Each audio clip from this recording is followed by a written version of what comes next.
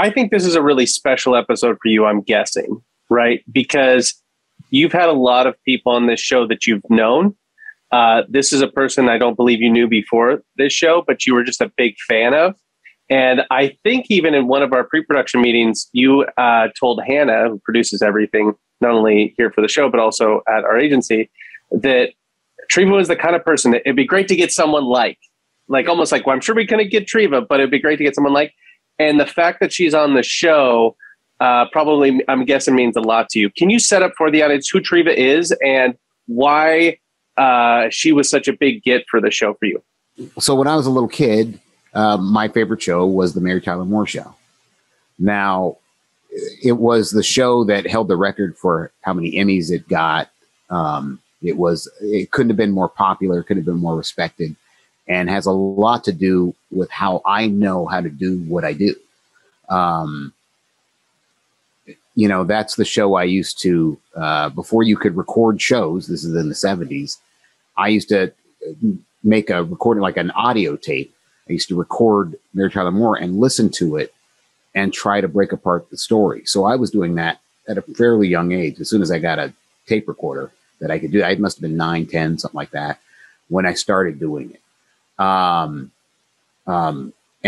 And I started to figure out what story structure was before I'd ever read a book about it or anything about that, because it's such a well constructed show.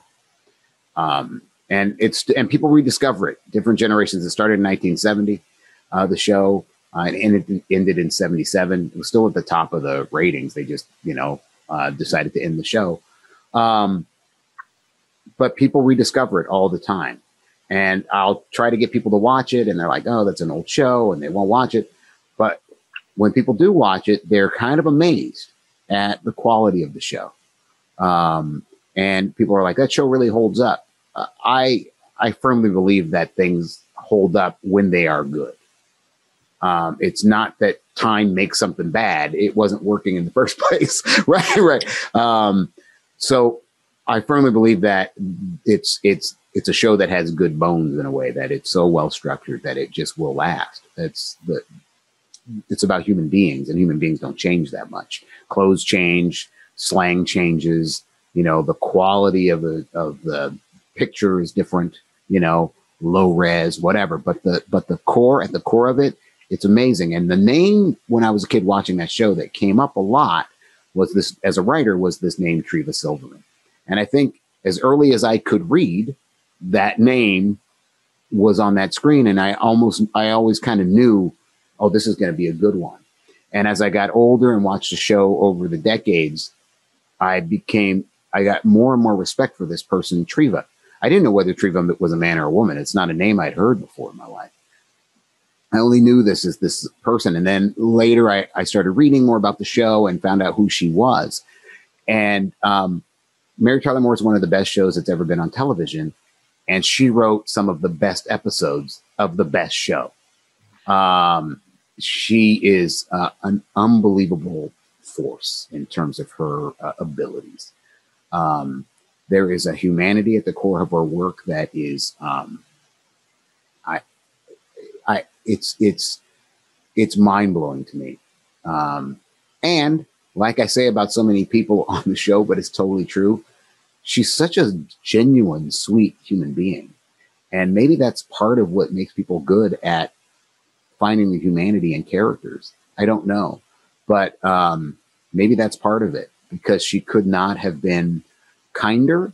I feel like I made a friend through, trying to get her on the show, which took a long time for various reasons. And we finally did get her on. But just our email exchanges were so kind and human and not that formal, just like an old friend. And I feel like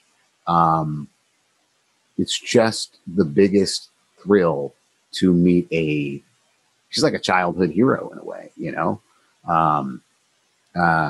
yeah, almost on the verge of tears. That's how much that this means to me that she came on the show. This week's episode, we have Treva Silverman. Hello, and welcome to You Are a Storyteller, Masters of the Craft, a conversational series hosted by author and filmmaker Brian McDonald. In this episode, Brian is joined by Emmy-winning screenwriter Treva Silverman, known for her writing on classic television shows such as That Girl, The Monkees, and The Mary Tyler Moore Show. Treva shares what it was like working on these groundbreaking productions and why The Mary Tyler Moore Show characters were so relatable, and the euphoria that comes from writing in a flow state. So what I primarily have known you from is the Mary Tyler Moore Show. Although I did watch the Monkees, but when I was watching the Monkees, I couldn't read yet, so I didn't. I didn't know your name because I couldn't read yet. But by the time Mary Tyler Moore came along, I could read. So I would recognize your name. So first of all, were you always writing? I know that you were a musical prodigy, right? Yeah. So can we talk a little bit about that? Get a little bit of history before we talk Sure, absolutely. I have 3 older sisters, and they were all taking piano lessons, and I was 5. I wasn't ready yet. And my mother heard somebody practicing, and she came down the stairs, and it was me. And I was playing by ear one of my sisters, Beethoven or Schubert or one of them guys. Yeah. So I had an interview with Juilliard, and they said the word genius, and said your daughter is a musical genius. And I remember my older sister, I was 5, so she was like 11, and she said, when you go back to kindergarten this afternoon, she said, don't tell them that they called you a genius. They'll be very angry at you. Yeah. And that was my first thing of lightning flash. I'm different. Something is different about me. Plus, and this is more in line with what you were asking, how did I end up writing and being on a Mary Tyler Show? Plus, being a musical genius, involves that I have perfect pitch, that I can play anything that I've heard, and I can play it in any key. Wow. And the word perfect to a 5-year-old, and this is what I was thinking about, Brian, the word perfect, with no effort on my own part, I think it imbued everything else I was going to do with some sort of not good enough, you have to be better, because there I was with no effort. Hello, I'm perfect, with my pitch and my being able to play in every key. And I think it sort of zoomed me on to be dissatisfied until I could get further up the scale, no pun intended. Sure.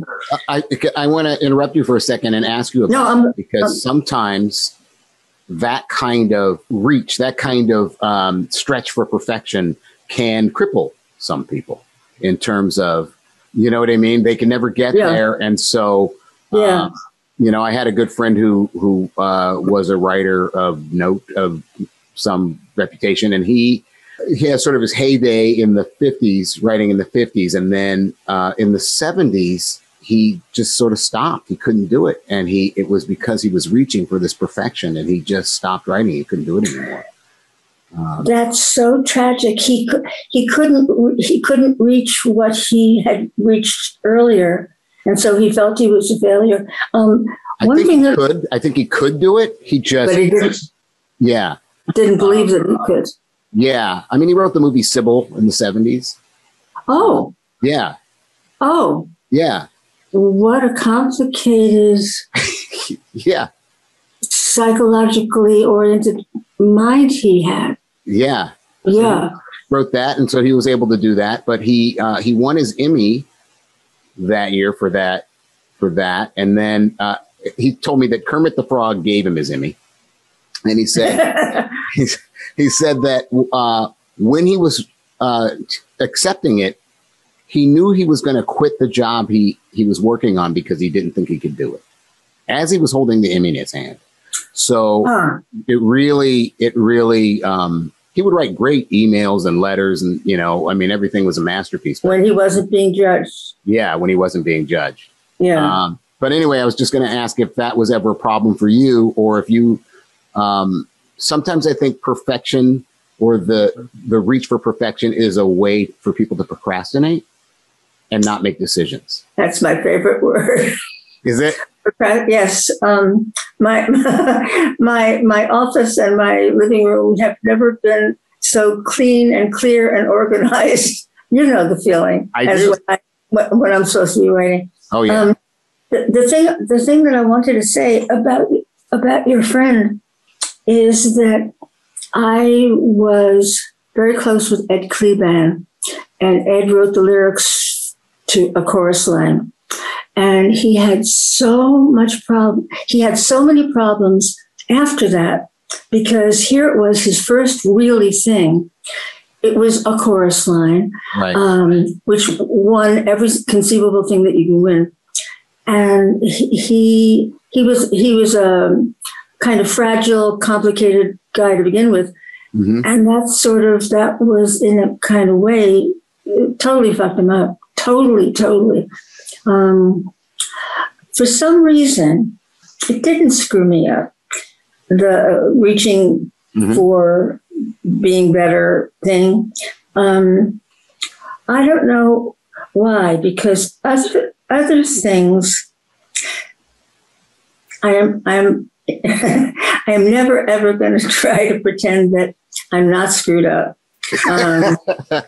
So this isn't the thing of I'm not screwed up. It's just in some ways, in some magical thank you heavens, that pushed me on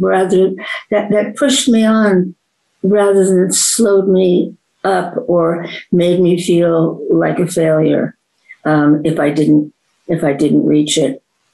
From this benediction of geniusing, I then started to write music, and along with the music, I started writing songs, and it was never songs. It was pretty much that I then wanted to then compose for Broadway musicals. So I became my own lyricist. And after college, I supported myself singing and playing the piano at night, and then writing songs during the day. And where were you singing and playing the piano? There aren't a lot of places that do that now. So where? Oh, hey, baby. What you do before singing and playing? Every kind of bar. I would tell my parents, it's a cocktail lounge in Staten Island. And you lived where? I lived in New York. I grew up outside of New York, suburb Cedarhurst. Okay. And went in all the time to see musicals. And I was living in New York and supporting myself singing and playing at night. And it was a lot of piano bars. A lot of bar bars, a lot of things where the Hey Baby people would come over, which was really good for me because I hadn't come in contact with such people. Okay. So here it was a wonderful education. It was guys on the loose, and it was kind of lost, and it was meeting and socializing at the places with people I wouldn't have met before, and kind of came to understand them more than it would have been just if I had just seen a movie about them or something. Yeah. And then I was chosen to be one of 6 people who were in a musical comedy school. It was a wonderful, wonderful era where Broadway musicals, that was the top of everything. Everybody would see them. Everybody wanted to write them. And there was this one school in New York. It was the only school that taught musical comedy. And we all went in and auditioned, and 6 of us were selected. We were given one-act plays, and we were supposed to musicalize them. And then they would have a presentation every week. I found instantly that I wanted to musicalize comedies.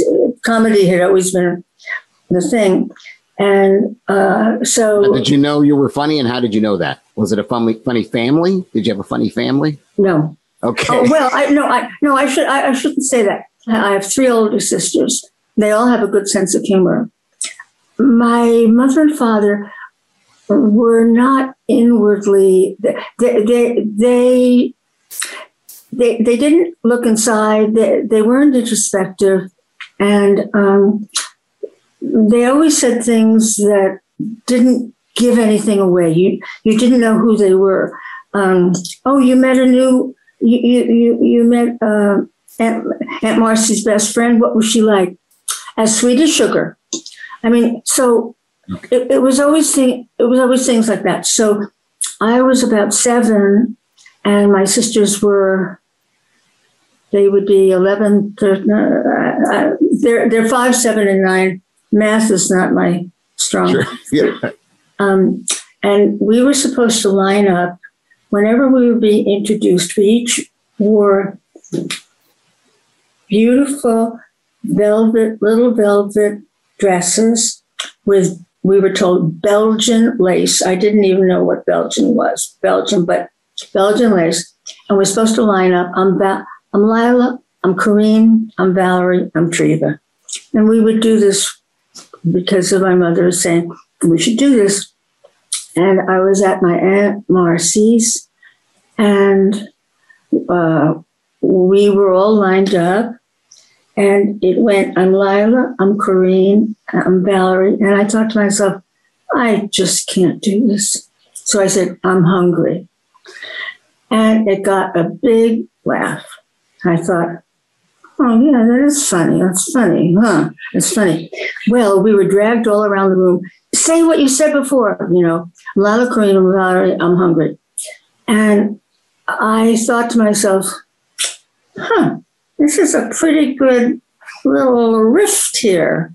And from then on, I started changing in my head what my parents would say.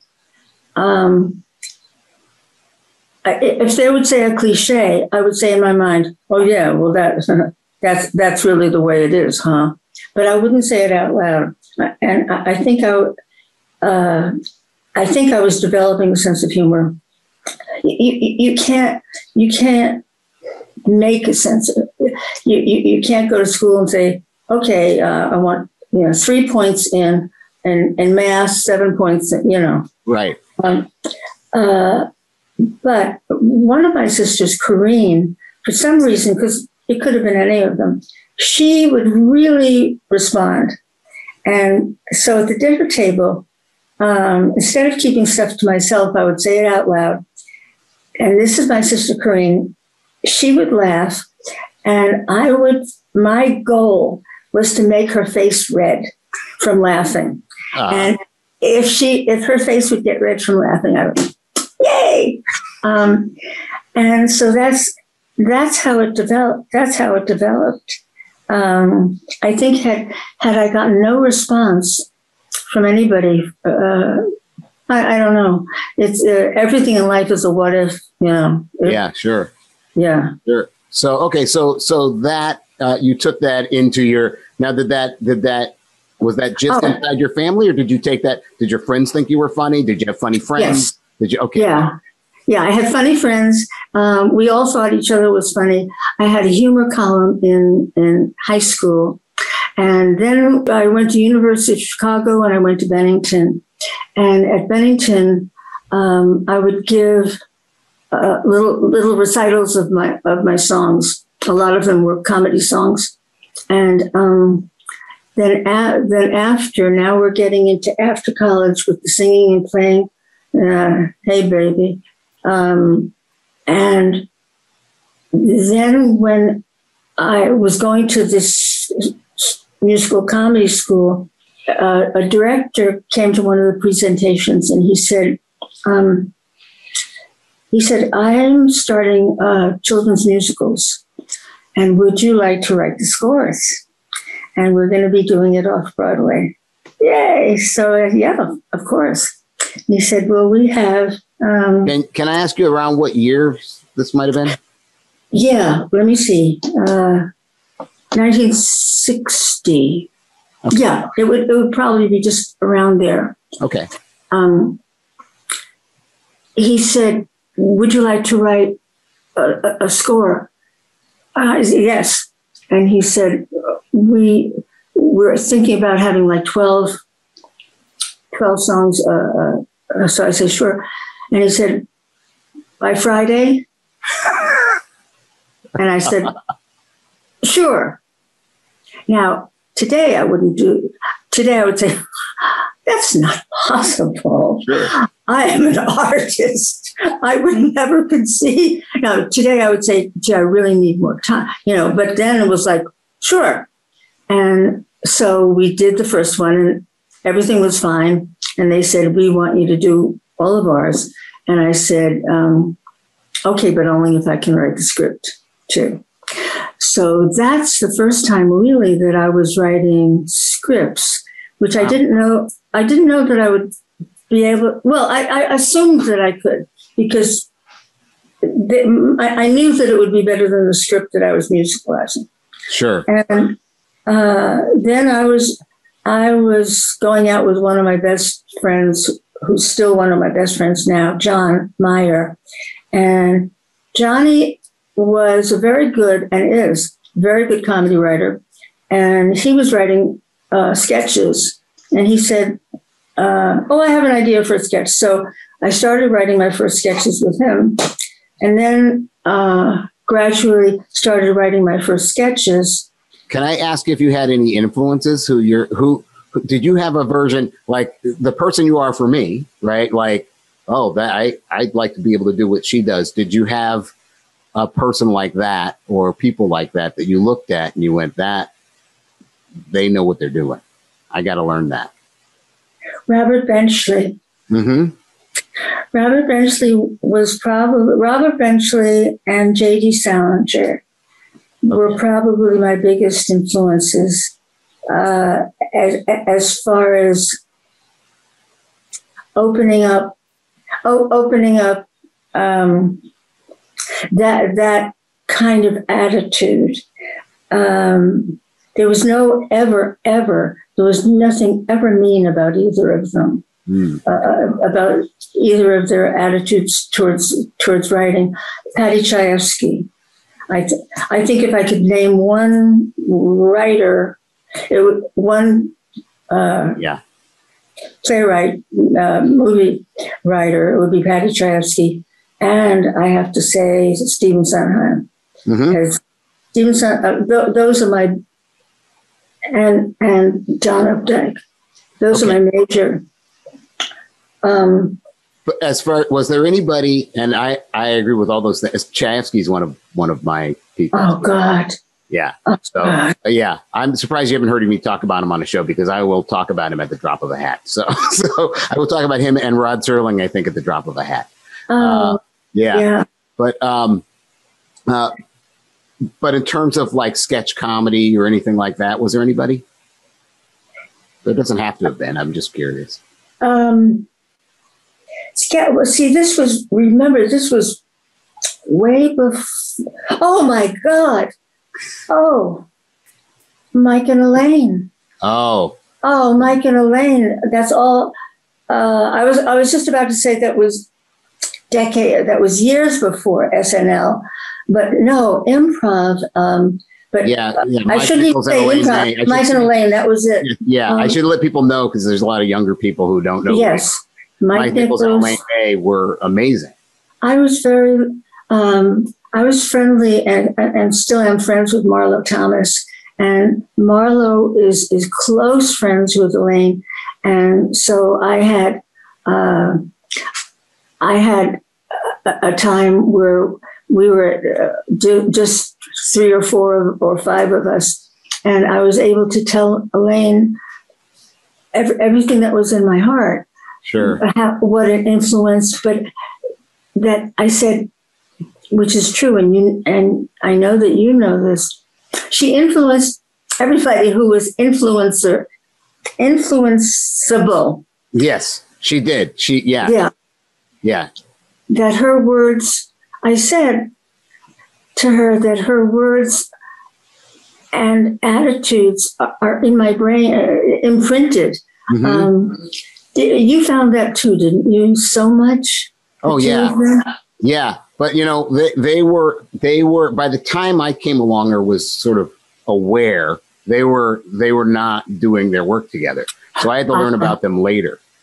I learned about them later. And Mike Nichols was a director. That's what I knew. I didn't know this past. It was just before I was sort of conscious that was happening. Yeah, because I was born in '65. You were born in '65. Oh, right. So that at that point. Yeah.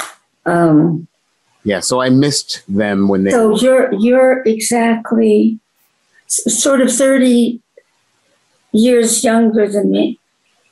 So I was very lucky to be born when I was born.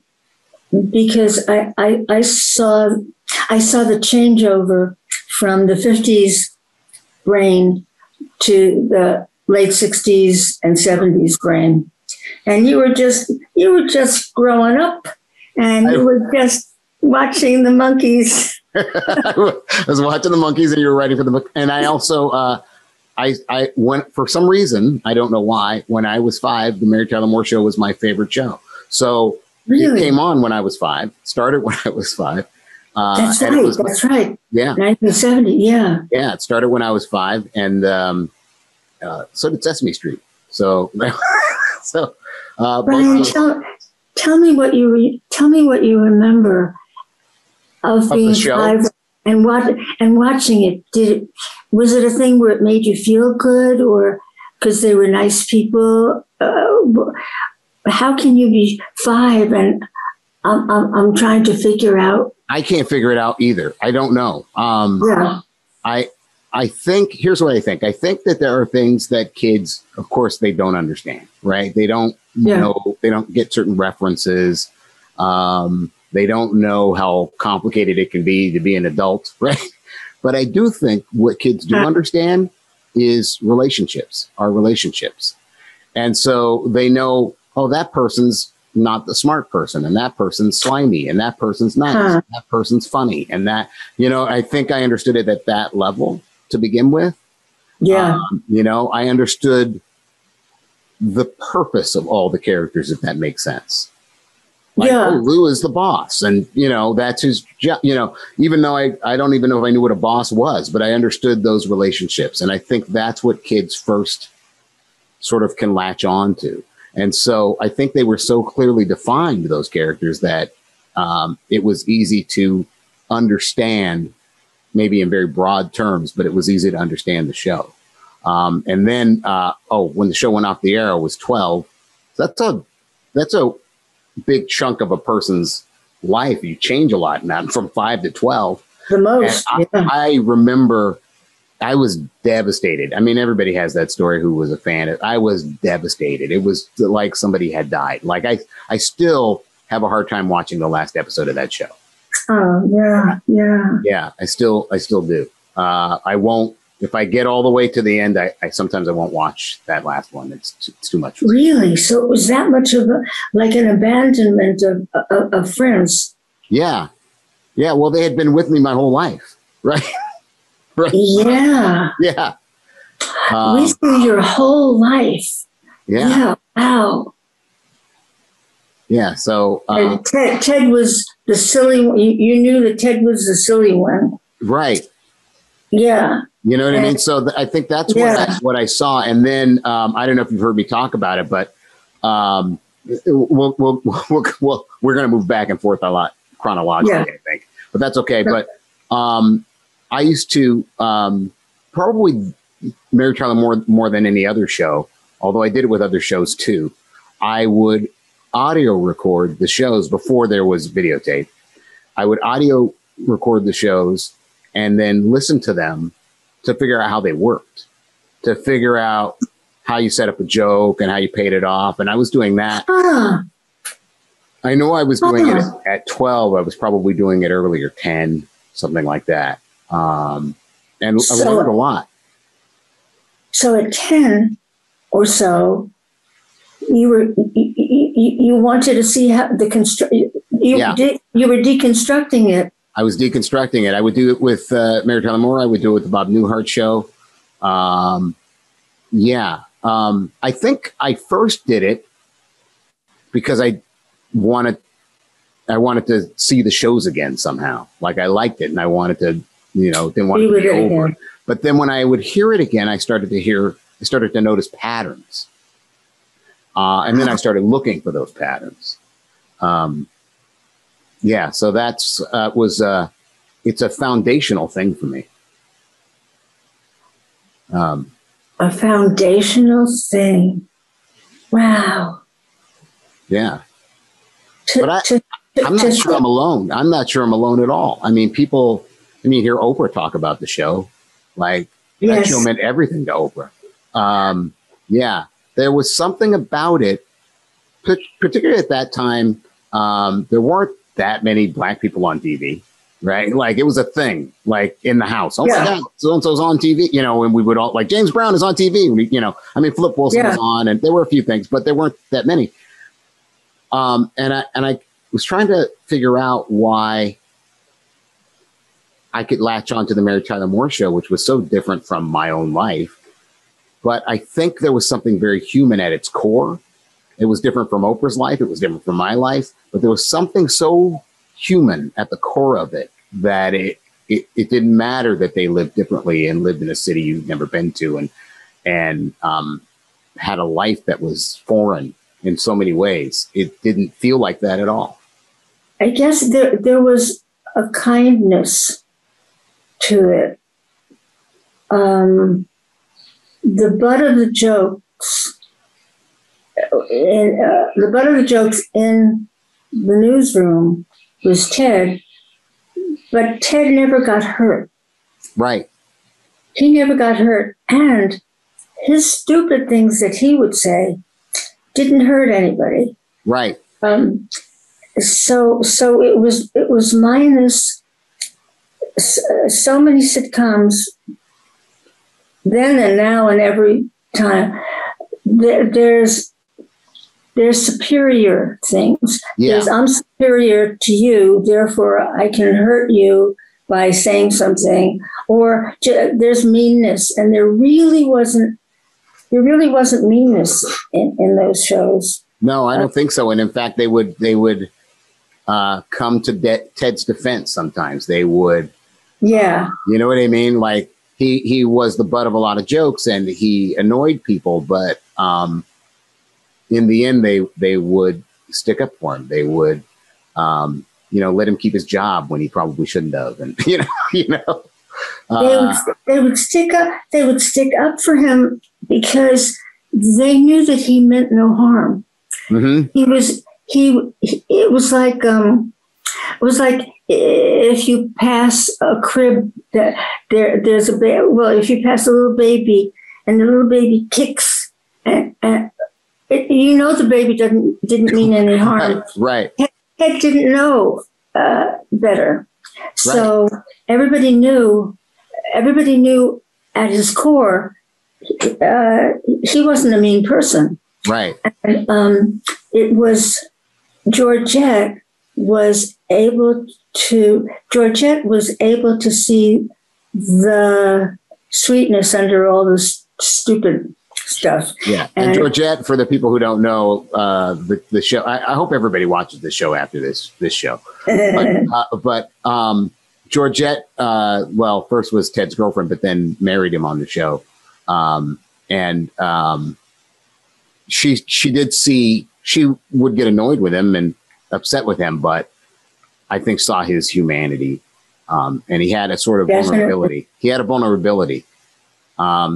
In a lot of the ways that Barney Fife did on the Andy Griffith Show, which is a lot of their personality comes out of their insecurities and them covering up their insecurities.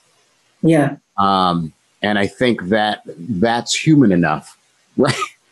That we can see the hurt person underneath.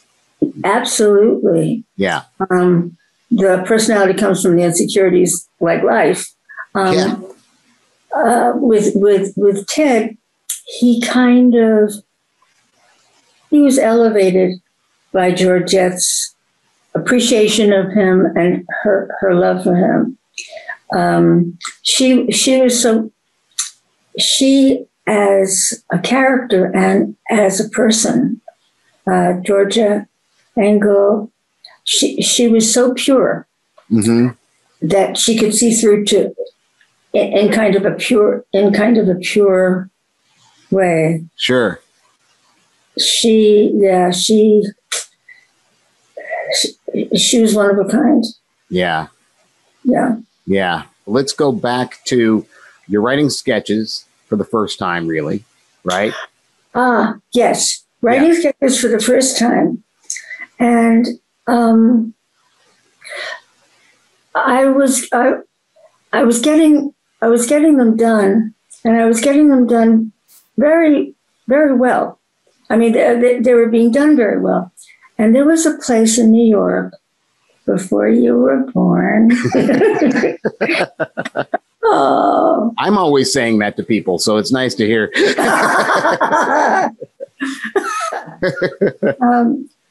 Before you were born, it was called Upstairs at the Downstairs. And it was a sort of equivalent of where you would go to get sketch writers of Saturday Night Live. Oh, look, there's a sketch writer. And everybody who was there would go there.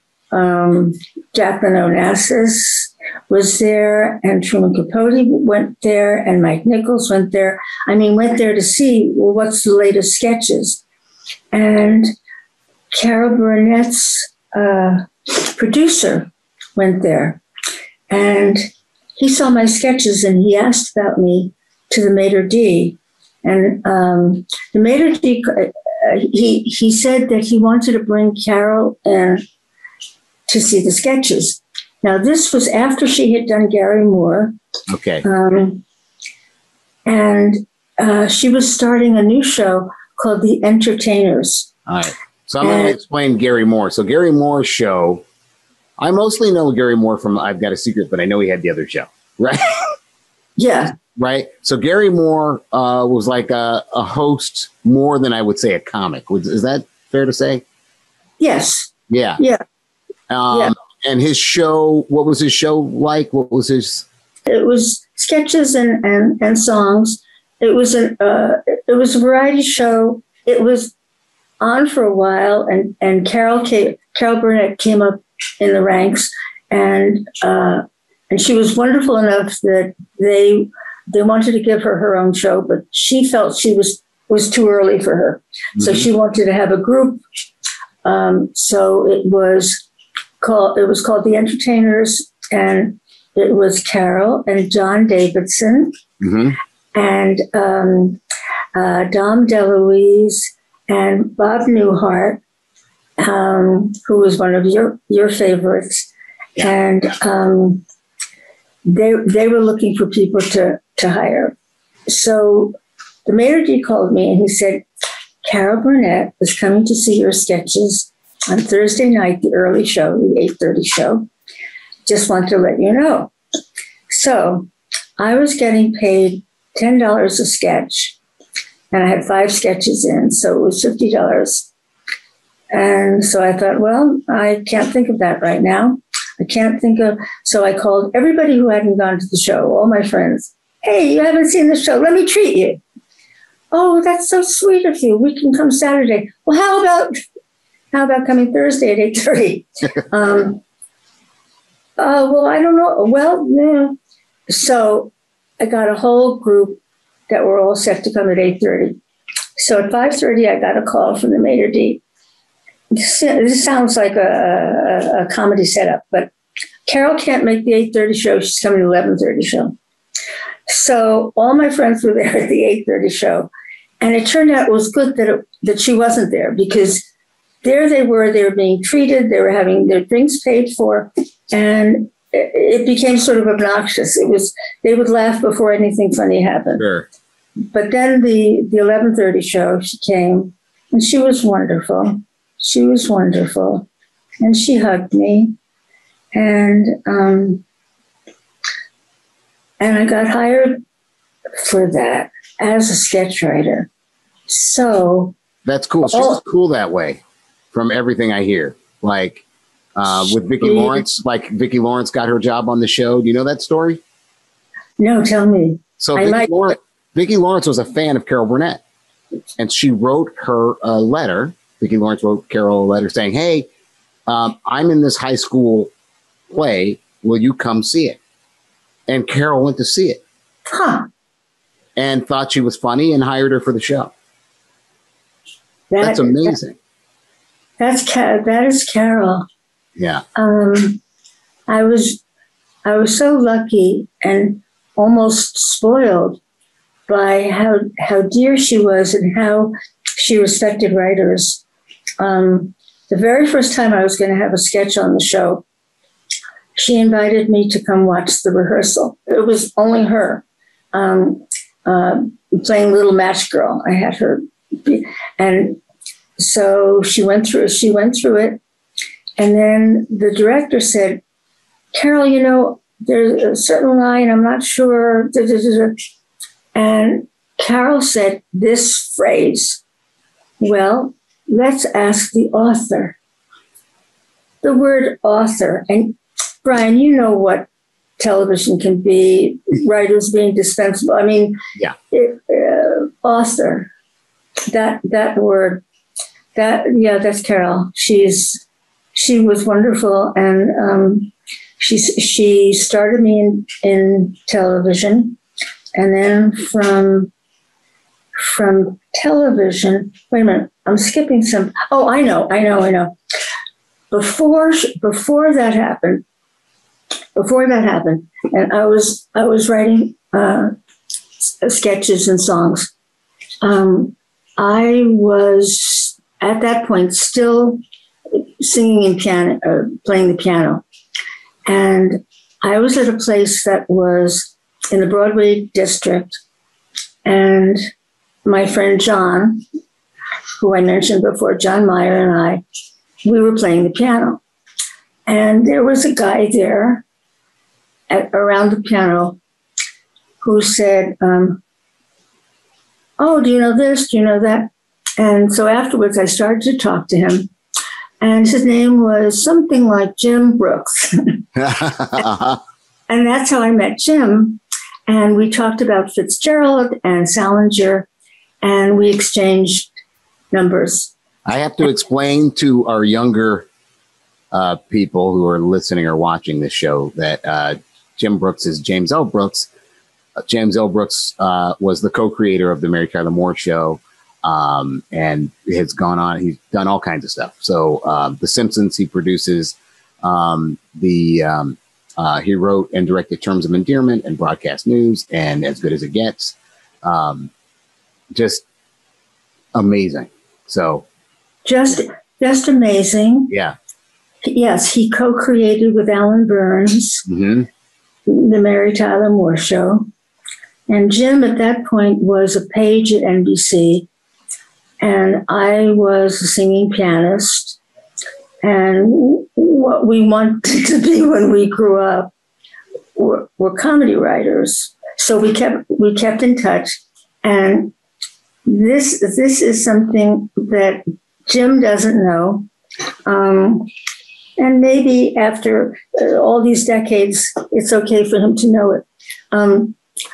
It was back in a time. It was back in a time when they didn't have the push button telephones. Now you can have 3 lines, 4 lines. So I had 2 separate telephones. About to have a birthday, and it was going to be at my little apartment in New York. And a friend of mine had said, I will cook a birthday meal for you, but we can't fit more than 12 people because you have a little table and we can't. So, okay, I can only invite 12 people. So I'm on the phone with Jim, and we're talking about what we want to do and what we want to write. And the other phone rang. I said, oh, Jim, hold on just a second. And I pick up the other phone and I say, oh, John, listen, this was pre-email, if you can imagine such a time. I said, John, I have to tell you, I'm having a birthday party. I can only have 12 people, and it's on my birthday. Can you come? And he says, great. And I hang up. I go, oh, God, I'm on the phone with Jim, who I had met like 3 weeks before. So I go back, and being my mother's good girl, I said, oh, Jim, I forgot to tell you I'm having a birthday party. Can you come? So Jim, later on in our relationship, when we were very, very close and working together, he said, I have to tell you something I've never told you. He said, when I met you, I thought we would really be friends and it was great and we'd have a great relationship. But I didn't realize that you considered me one of your 12 best friends. And I thought to myself, Jim said, I thought to myself, you know, I think maybe she knows something about us. And he said, I then realized that we were going to have a really serious friendship.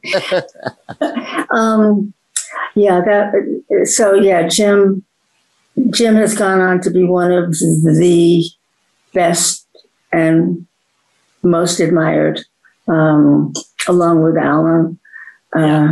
So that's how I met Jim. And so now I'm writing The Entertainers and working with Joan Rivers as her director, if you can understand. Wow. It was such a time of starting. It was much easier then than it is now. My friends who have daughters or sons who are just starting out, they say how impossibly hard it is. I don't know. Not that it was easier. I shouldn't say easier. I don't know, but there was such an incredible group of people that I started out with. I had that too. And you did? Yeah, like the people I started out with, Judd Apatow and Paul. Judd Apatow and Paul Feig. Oh, Paul Feig. Oh, I always thought it was Feig. Paul Feig. Oh, well, yeah, it's Feig. Although he has been told that he pronounces it wrong, but that's the way his family pronounces it. Paul, Steve Higgins, who is Jimmy Fallon's sidekick now on The Tonight Show, but he also produces Saturday Night Live. Who else in that group? A lot of people in there. Jim Uhls, who wrote the screenplay for Fight Club, was in that group. Who else was? There were a lot of us. There were a lot of us, and there were some satellite people that went on to some things that were not part of the main group. But where were you living then? Los Angeles. Oh, you were. Yeah. I lived there through my 20s, more or less. So tell me the years so I can kind of... I was there in 86. I moved there, June of 86, and left in 93. Was that Freaks and Geeks time? No, Freaks and Geeks was after I left. All I knew about Freaks and Geeks is I talked to Paul, and he said, I sold the show to NBC, and he told me a little bit about it, that it was a high school show, but I didn't know much about it. But a lot of that group worked on that show too. Yeah. And the actors that they discovered who are now household. Yeah. Well, it depends on your household, but household names. So many of the people that they discovered are now not just actors, but writers and directors. Yeah. Yeah. Yeah. They discovered a lot of really, it was a talented group. To say the least. Yeah. Yeah. And I knew Paul from stand-up, and Paul, the Freaks and Geeks. I know it was Judd and Paul, but it was really Paul's sort of basic idea, basic concept. And when he was a stand-up, Paul would do these things from his childhood, these little stories from his childhood that were just amazing. And he would imitate teachers, and it was still funny. Even though you didn't know the teacher, it was funny. He found a way to make it work for everybody. He had this shop teacher character he would do, and all the comics would stand in the back of the club and say, "Shopkeeper, shopkeeper," when he would have to do it. And he did. Were you a stand-up? Yeah, but that is I was not good at it. So why do you think? Why wasn't I good? I wasn't terrible. I just wasn't good at it, and I bet it wouldn't look good at all now. I know exactly why I wasn't better at it. First of all, I was around people who had been doing it a little longer, and so I was comparing myself to them. So that was one thing. The other thing was, I didn't move to LA to be a stand-up. I moved to LA to be a writer and a director. But it was the 80s and everybody was doing stand-up. And I was writing jokes for a friend of mine. And I would write jokes he couldn't quite tell. And he started introducing me as a comic to people. Oh, this is Brian. He's a comic. And I wasn't a comic. And I thought I'd try it. And I had horrible stage fright back then. Terrible stage fright. But I did it, and I thought I was going to die. And I didn't die. And after that, I realized that, well, it can't get any harder than that. So I'll just keep doing it.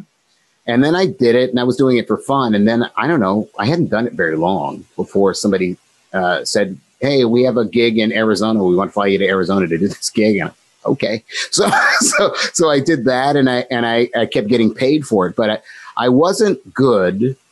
Again, I wasn't terrible. In fact, I remember I was on stage once, and these people were just smiling at me, but not laughing. And I said to them, You don't think I'm funny at all, but you like me, right?" And they were like, yeah, that's exactly it. And wonderful that you said that. Yeah. Because I was trying to figure out how to turn that into comedy. It's like, okay, people like me when I'm on stage. How do I turn that into something else? But what I realized I was doing, because I was still trying to make it as a writer and director, there weren't a lot of people who looked like me in those positions. And any movie set I was ever on, or any set I was on, I was the only person of color on those sets. Jesus. And so what I was doing was trying to make myself inconspicuous, trying to not stand out as being the person who's different, trying to fit in. And so when I took that into stand-up, I wasn't being honest about what my experiences were. I couldn't get to a place of honesty. And so that stopped me from being better at stand-up. You know, I started off being silly because I sort of wanted to ignore race. But as it became more of a factor in my life and in my career trajectory, I wanted to talk about those things a little bit more, but felt like I couldn't because I thought it might hurt my other thing. So it was complicated. But I think when I look back, I think that's what was holding me back. And I remember I saw Chris Rock at the Comedy Store one night, and Chris Rock wasn't famous. He was sort of famous among the people in the know, but I mean, he hadn't broken out. Yeah. And people were like, "Oh, Chris Rock's going to be on." I didn't know who he was, and I'm standing there, and in the belly room, that middle room there, I'm standing there, and Chris Rock comes on, and it was like nothing you'd ever seen. Like, it was, everybody knew. It's like, well, that's a star. When you see a star early on, you go, that person's a star. It was clear. And it was clear that I had no business doing what that guy was doing. But he was honest in a way I just didn't know how to be on stage. But I learned a lot about stagecraft. I learned, a lot, you know, I do a lot of, well, in days of when there's no COVID, I do a lot of public speaking, and I couldn't have done that without stand-up because once you stood on a stage by yourself and tried to make people laugh for half an hour, there's not much harder than that. And so if I go on a stage and talk about something I know and I'm not expected to get any laughs, it's easy. It's a piece of cake. So I learned how to take the stage. I learned that actually from Paul Feig. I would watch him. He was really good at taking the stage. And I would watch him like, how does he do that? I would watch Paul. There would be 16 comics up a night. And people would get tired. And Paul they would get tired. Right? Seeing comic after comic, like 5 minutes at a time, comic after comic after comic, they'd get tired. Yeah. And Paul would walk on stage and everybody would sit up. And they sat up and they knew he was going to be funny. And I was like, how is he doing that? He hasn't even said anything. And so I just watched him and I figured out how to do that. You did figure that out? Yeah, I figured that out. But that's part of the stagecraft that I use now. And that's one of the things I actually like about this whole business is how much you can learn from other people and how generous people can be with the things that they know. So I learned a lot from just asking older performers, how do you do that? And what's this? And how do you take the stage? And how do you, and there are things I don't know where I learned them, but I must have learned them someplace. Like, I always, if I'm going to do any public speaking, I will go to the venue ahead of time and I will, I'll sit on the stage all by myself, because I want the stage to be familiar to me. And I want the stage to be my living room. I want to take control of that stage. I'm familiar with it. So I go there and I'm just comfortable being there. And then I'll go into the audience and I'll sit in sort of each section for a while to see what people are seeing. And then. So this is what I would look like from this location. Yeah.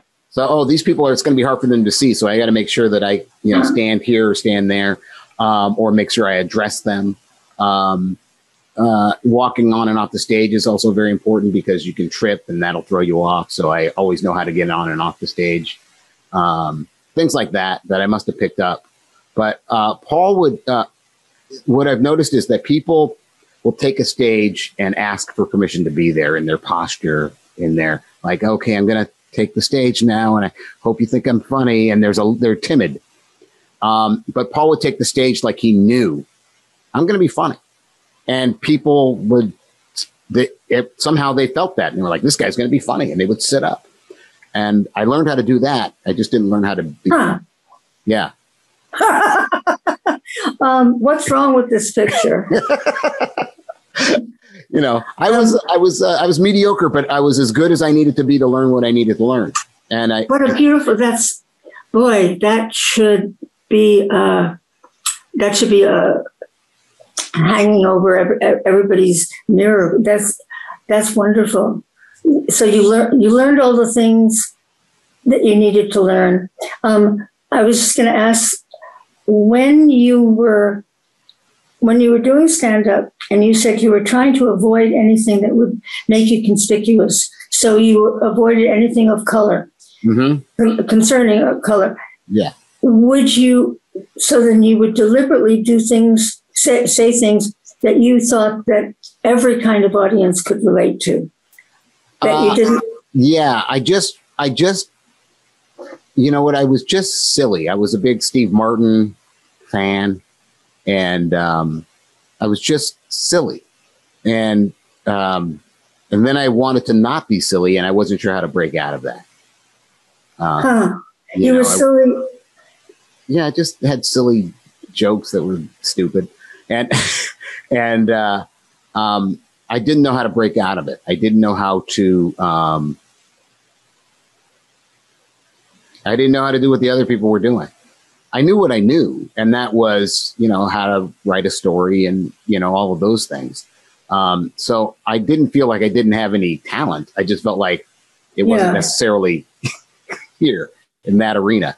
But I learned a ton. So I actually think that on some level, the reason I was doing it was to learn more about communication. What do people need to know for a joke to work? You need to set it up this way and pay it off that way. You know, I was able to write them. I was writing them for other people, but I was not the best at it. I was better at writing character stuff, better at writing things in a script than I was straight up just joke writing. But I knew some really great joke writers who have a really hard time writing scripts. So they can write a joke though, but they have a really hard time writing scripts, which is one of the things I want to talk to you about, because you can do both those things, right? You can write jokes, but you can write a script, you can write a story. And I'm just curious about. Oh no, I can't write. I can't write jokes. Well, I could, with my arm behind my back. Yeah, I could write a joke, but I wouldn't. But I would be less than mediocre at it. I can only write something. I can only write something that's I can only write something that's truly funny if it's coming out of a character in a certain situation. I'm writing a script now, a screenplay, and everything is about the. Oh God, this is going to come off as so narcissistic, but everything is about the human condition. Mm-hmm. It's what's happening to him at that exact moment. Mm-hmm. What is he trying to cover up with his girlfriend? What is he afraid she's going to find out? And that's what would make his line or his reaction funny. But I was once working on the Dean Martin show, which was ill-fated. And of all things, I and another writer were given the responsibility to write for Bob Hope. Okay. As he was going to be a guest. Now, from a million miles away in another galaxy, you could be looking down and saying, "That's a mistake." That is, right, because he was one-liners. He was like, yeah. He was one-liners. That he was a 50s. Take my wife, please. He was the 50s. Anybody could be saying it, and if they say it right, it'll be funny. Right. And I don't know from that, And I wrote two pages, and thank God the other writer was so gifted that they used all of his, and they used one line of mine, which is about the ratio of how good I am with two pages and one barely made it. So it's really funny things that would occur in a particular situation with. Okay, I created Georgette, the character of. Oh, you created the character Georgette. Yeah. Wow. Yeah, which I so loved that whole thing. Let me just say this, by the way, about how good you are, and what people You're not boring me. Now you are just talking about you creating Georgette, and you've done a lot of things, but you won an Emmy, and you're I don't know how many Emmys you've won, but I know you have one. And you were the first woman writing by herself to win an Emmy, right? Yeah. That's crazy. Yeah. That's crazy. That's an amazing thing to have done. So I just think people ought to know that's who they're listening to right now. So you created Georgette. You were saying, I'm sorry. Oh, you can digress like that with my blessings. I wrote Georgette because Alan Burns, who recently. So Alan Burns, we actually put this aside. You were going to come on another date, and Alan Burns passed away, and so we decided to. I was too. I didn't want to do anything except just think about Alan. No, I get that. That makes perfect sense. So, and you were so dear. Oh, you and Hannah were lovely to understand that. Thank you. Oh no, of course. But Alan Burns was the co-creator of the Mary Tyler Moore Show, as we said earlier. And do you want to talk about what kind of a person he was and what kind of a talent he was? Just as long as we're here. Absolutely. No matter, even if your watchers and listeners don't know people in show business, you all certainly know enough to know that it's pretty crazy and pretty screwed up, and there's a lot of people who start out as decent people who want to get someplace, and then they turn into not so good. Alan was a total rarity in that he was decent and brilliant and was the same feet on the ground person at the beginning as he was when he created one of the most successful, wonderful shows along with Jim.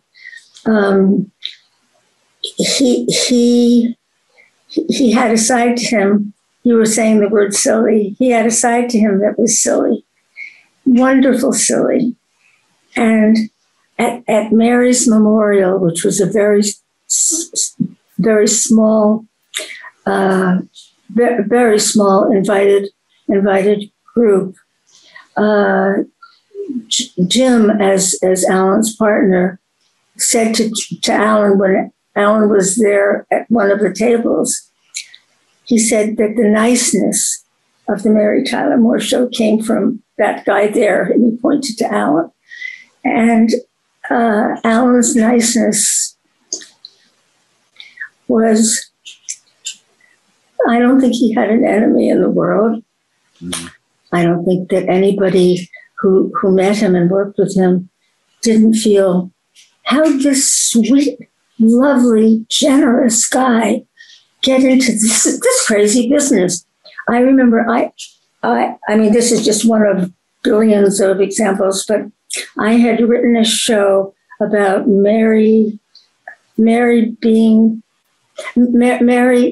solicited by Phyllis, her next door neighbor and her landlord, to tell her daughter Bess the facts of life. It's a good episode, by the way. And I loved writing that episode. And there was a thing where Rhoda comes in, and of course, it was a little fearful that Rhoda was going to tell little Bess too much. Sure. And so we were going over that scene, and Alan added the line about Rhoda saying she got so confused that she thought the babies were made by swimming upstream the Colorado River. The salmon, yeah, that's right. The salmon, yeah, that's right, yeah. Salmon, yeah. Yeah. And so so that was Alan's line. So if somebody's name was attached, you wrote practically everything. Sure. Practically everything, if you were one of the standard writers. But there were times when the group would put in lines, and audiences didn't know that. And so some people from the audience came backstage, and Alan was standing near me.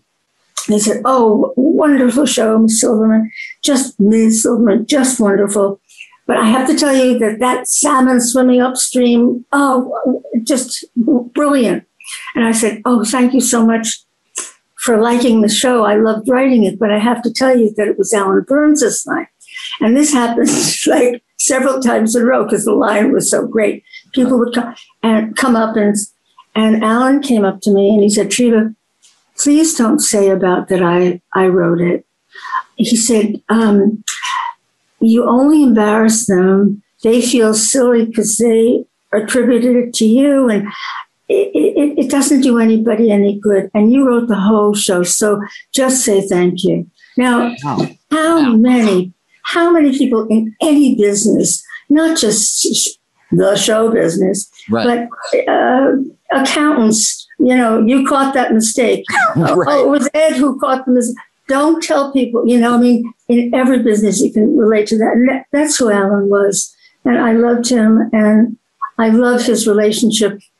His relationship with his wife was so honest and steady and wonderful. And I will always, always miss him. And I learned every time I would work with him, I would learn something. You were talking about learning when you were talking about you were mediocre as a stand-up, but how much you learned. So much was learning from Alan. And everybody who was on any of his shows, he was responsible for the Lou Grant show that followed Mary. Yeah. The Lou Grant show, a lot, by the way. The Lou Grant show, because Lou was a character, he was the boss on the Mary Tyler Moore Show, and there were several spinoffs of Mary, but Lou Grant was, I think, the only ever drama that spun off of a comedy show. Yes. So, well, I've heard it said that it was the only one, and I totally believe it, because somebody becomes well known for being in a comedy. They all carried it off. They carried it off beautifully. They did. It was an amazing spinoff. I don't think anybody's done that before or since, and it was amazing to see. And that says something about Alan Burns, that he was able to see that and do that. Yeah. Yeah. I met Valerie Harper once. Oh. She was very sweet. She was very sweet. And like everybody, I was a huge Rhoda fan, right? And she couldn't have been sweeter. And what's great for me is getting to meet and talk to people like you, and then hearing you say things about Alan Burns, making him a real three-dimensional human being, and not a name on the screen, is an amazing gift to me. So because you were all my teachers, so it's great to know more about those people, and I appreciate you talking about Alan Burns that way, because I know it's not easy to talk about those things when it's so fresh. So I appreciate you doing that. I wanted to ask you, so when you were with Valerie, mm-hmm. you could see and you could sense who she was. Yeah. Oh yeah. Yeah. Well, yeah. She, I was in Austin at the film festival in Austin, and I was on a few panels, but this is like, I had a free period, and a friend of mine was emceeing a filmmaker. He was talking to a filmmaker. And so, but anyway, so I was there for that, and Valerie Harper was in the audience. And I think I was the first person to notice that it was Valerie Harper. And so I was like, okay, when this is over, I gotta get a picture. So, but by the time it was over, I think everybody figured it out. She was laughing very hard. She was not inconspicuous. So by the time it was over, everybody knew, oh, Valerie Harper's here. And so, I was close to her, but by the time I got in line, it was this long line to get a picture, and she was gracious and let everybody, take a picture with her. And she would check the pictures. Let me look at it. Is that okay? Really? Do you like that one? Do you like that one? Let's get another one. It's a little blurry. And she did that for everybody. It was amazing. It was really cool to see. And I talked to her just a little bit. In fact, Paul Feig was at that thing, and he talked to her a little bit. I don't know if they had met before. It was a big deal for me to meet her, and for her to be so sweet, just unbelievably sweet. Watching her say to the person, "Oh, it's blurry," then you got to know Valerie. That's perfect. Yeah. Perfect. Yeah. I could go on, but I think she was amazing. That character, she brought that character to life, Rhoda, so well. It's hard to believe that that's nothing like who she was in terms of, she wasn't a New York person, all those things that I still believe Rhoda's a real person. Like when I watch a show, I'm like, Rhoda's a person and Valerie Harper's a person, and they're not the same person, Yeah. I don't know if that was true of Mary. I feel like Mary's character is more like Mary in some ways, but I don't know. I don't know those people, so I don't know. Mary was quite close to Mary Richards, the Mary Richards character, when she was on the show. Okay. During the show, she and her husband split up. Oh. And Mary Tyler Moore moved to New York, and everything kind of changed for her. I had moved back to New York in the 80s, and she was there in the 80s, and we got our friendship going a whole different other way. She was dating. She hadn't been dating in years and years and years because she had 2 marriages. Mm-hmm. 2, yeah. And she was in therapy, which she was very proud of. And she became less Mary Richards and more Rhoda Morgenstern. Oh, did she? Yes, in her own way. So I want to get, so you were doing other television shows. Did you work on Room 222? Is that right? Yeah. Okay. So Room 222, as a matter of fact, is one of the first things I ever remember seeing on television. Right. Yeah. Of course. And that theme song has been in my head for 50 plus years. Like, it's just in there. Yeah.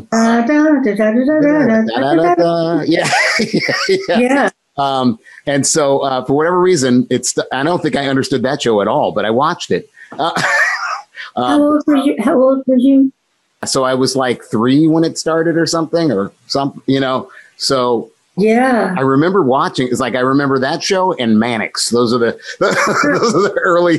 my early memories of television are Mannix and Room 222. So you wrote on that show, am I right? Yeah, I wrote 2 episodes, and it was me. I was working with Jim. Jim Brooks created it, and it was a high school show. It was a high school show, and the two leads were people of color, which was why your parents planted you in front of right. Yeah. And then the second episode that I wrote for them, Jim had called Alan in to first was, I think, he as co-producer, and then Alan started writing a lot of the shows, and so I had the opportunity to work with Jim as not just to be a friend, and the opportunity to work with Alan, so that when I got called by Jim after Mary Tyler Moore show got the go-ahead, we had already worked together. We knew that we understood each other, that we were on the same page. I hate that expression. But we were on the same wave. Yeah. So can I ask you, I never got to be on staff at a show. I always wanted to be, but I never was able to do that.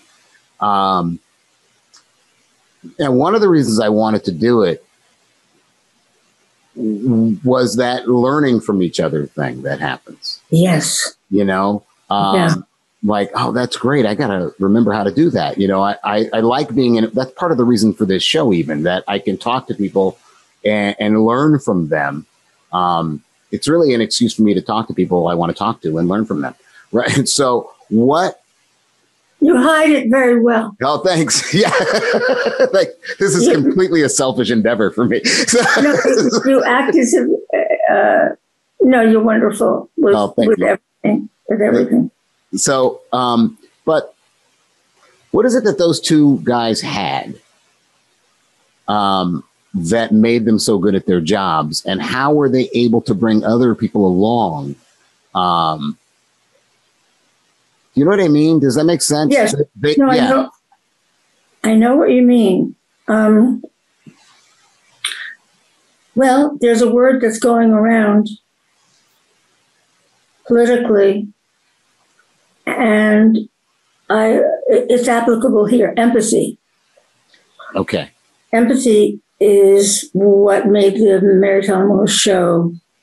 Being able to get into the character's mind and what the character would be feeling and how the character would be reacting. People will say the word conduit, being a conduit for who the character is. When you really understand the character, you can sort of channel the character. And that's what they did, creating the show. That's what the writers were able to do. For instance, I wrote a show about Lou Grant's wife leaving him. Oh, yeah. And we were casting the wife, and it was the fourth year, I think. And in all the 4 years, he had talked about his wife, right? But we had never met her, and so we had to sort of work backwards, which is we had to cast somebody who filled the description of how he talked about her, but we had never seen her. And so different actresses came in, and a wonderful actress came in, and she has a bunch of speeches, and which were the audition piece. And she read one of my speeches, and we were kind of sort of almost teary by her portrayal. And I said, after I said, I think she's wonderful. And Jim said, no, she would be wrong because she's very fragile looking, and she's small. She was about 5'1", very slender, and you have the idea. He said you have the idea that Lou could make her do anything he wanted to. Oh, right, yeah. Lou was a big, imposing, took center stage, and then when the actress who ended up being taking the part, she was taller. She had a nice figure, but it was not a fragile work. It was not a slim, fragile.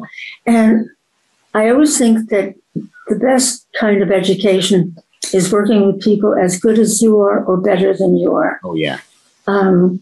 Because just here, that one thing stands out in my mind with casting. It's not just how good can she do the scene, because she was really wonderful, but how will it appear? Right. Yeah. And I think that everybody who's a good writer, maybe they can't read out loud in a reading, but they can act it in their mind. Mm-hmm. They have to be able to act it in their mind so that they know that's the way they perceive it. Yeah. And that's the way they see the character. And everybody who wrote regularly for the show must have had that. There's a thing that I read about and I hear about acting classes, which this to me is so fucking ridiculous. The first thing that you might know this, the first thing that acting classes say is take away all the grammar, take away all the underlines in the script. Right. Yeah. Okay. So they take away all the underlines. My response is, I would not have written the line that way without the underline. Yeah. So you're taking away Carol Burnett's author. You're taking away the writer's. It's the same as writing a word. Right. The underline, and I for one can't understand how acting teachers don't get that. I'll be watching even a terrific movie, and every now and then. Not a great actor, but a pretty good actor will himself or herself underline the wrong word. Mm-hmm. Well, I didn't mean that. Instead of, well, I didn't mean that. Right. Or I didn't mean that. Right. I mean, right. It's three different life choices. Mm-hmm. It's three different choices. I don't have to build it up. Yeah. And so it kills me that acting. How did this come up? Anyway, empathy. That's the word. You know, I was friends with August Wilson, and he used to intimidate actors all the time, because when he would go see a rehearsal, he would catch every little comma that they missed, everything, and he would tell them. Like, he would come up afterwards and like, the word is "and" there, not like. So but that's different because it's theater and they respect the writer in a different way. Yeah, a much different way. Yeah, where you can a much different way. It's the only medium of television and movies and theater. Theater is the only medium where the writer has permission to not change stuff, right? Like the writer can be like, no, that's it, that's the line, right? Like, well, you can. The writer can close down a performance, if they wish. If the actor is, I don't know why, it's a simple concept. I'm blubbering over it, but The writer is the main person. Well, it's their thing, right. You know? Yeah. So, was there anything like? Because here's the thing: it's one thing to be able to write funny characters. It's one thing to be able. That's one skill, but the stories were good. Like, one of my favorites is the Rhoda the Beautiful one. Rhoda. I love that episode where she enters the beauty contest. There's so much honesty in it. And one of the things I appreciate about the character of Rhoda is that she makes jokes, but she's serious about everything she jokes about. So, you know what I mean? So that's very profound what you just said. Yes. That's who she is, right? She doesn't just make jokes. If she makes jokes about her weight, it's because that's the way she feels. If she makes jokes about her looks, it's because that's how she feels. Or the fact that she's not married, because that's how she feels. It's not just to be funny. She's dead serious about the things she jokes about. And I like that about the character, because a lot of sitcoms are everybody's clever and everybody's got jokes, right? There are only a few people with actual jokes on the show. Mary, Murray, later Sue Ann had jokes, but most of the stuff was just completely out of character, and the people who made jokes completely out of character. Rhoda's the best example, I think. When Rhoda makes a joke, it's kind of not a joke to her. She's saying how she feels, and she puts it in a joke fashion. Yeah, but she's not joking, really, if that makes any sense. Yeah. One of the things that happens in that show that I love is that she's always putting herself down, and Mary calls her on that. And it's really great because it's true. That's who she is. She's down on herself. And that was true of the character before that episode. So it was a nice observation to Sometimes on something that's not as well written, a character has a problem for that episode that they've never had before. But that's who she was the whole time. Yeah. She's like that. And it was a great place to go for a story, especially the beauty contest. And it was just a great place to go for a story. And the story itself works. And I'm fascinated by, I've known a lot of people who write jokes and story doesn't come naturally to them. Did story come naturally to you? Or was that guided by Alan Burns and Jim Brooks, or how did that happen? Why was everybody so good at writing this show? Story does not come naturally to me. Okay. And I don't know why, but it doesn't. In this particular story, they said to me, it was after the hiatus, and they said, Treva, Valerie has lost 20 pounds, and we want to make a show about how she feels about it. So they already had that. Mm-hmm. And we would get together, the three of us, and we would hammer out the show. We would hammer out the beats of the show. But I would be negligent if I didn't say they would hammer it out and I would adjust things or add things. Okay. But alone in the room, I was not alone in the room and making that the beats of the show. They were responsible for that. At the end, when there's the big major, where there's a big major change, I would test out the tape, and then we would tape. Then I would tape what we said. The tape ran out before the last scene. I was going crazy when I was writing it. I thought, well, what did we say that last scene? I mean, I knew that she had won, but that's all I knew.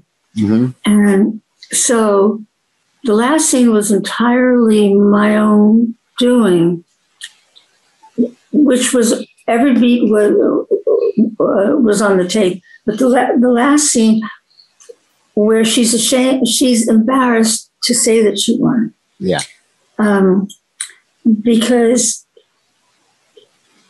she's been living with that version of Rhoda, the overweight, insecure, self-deprecating. She's been living with that all her life.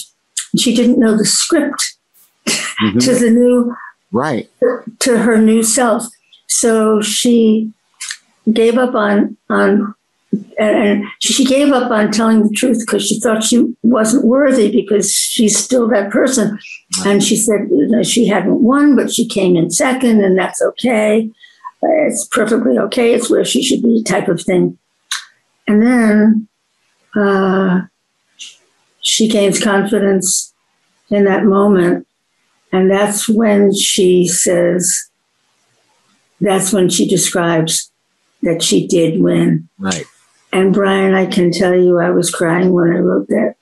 Yeah. When I wrote that final turn. Yeah. When I wrote that final turn and I'm writing it and tears. And I thought, this has got to be right. Now, when you wrote it, it's a really great episode. But I want to, when you wrote it, there's a story that's similar. And I think it was Harvey Bullock. I'm not sure. I think it was him. He was writing for the Andy Griffith Show. Okay. And there's a line in an episode where he said, I didn't know what this last line was going to be. I didn't know. Yeah. And he's typing and he gets to the end where he knew what was going to happen.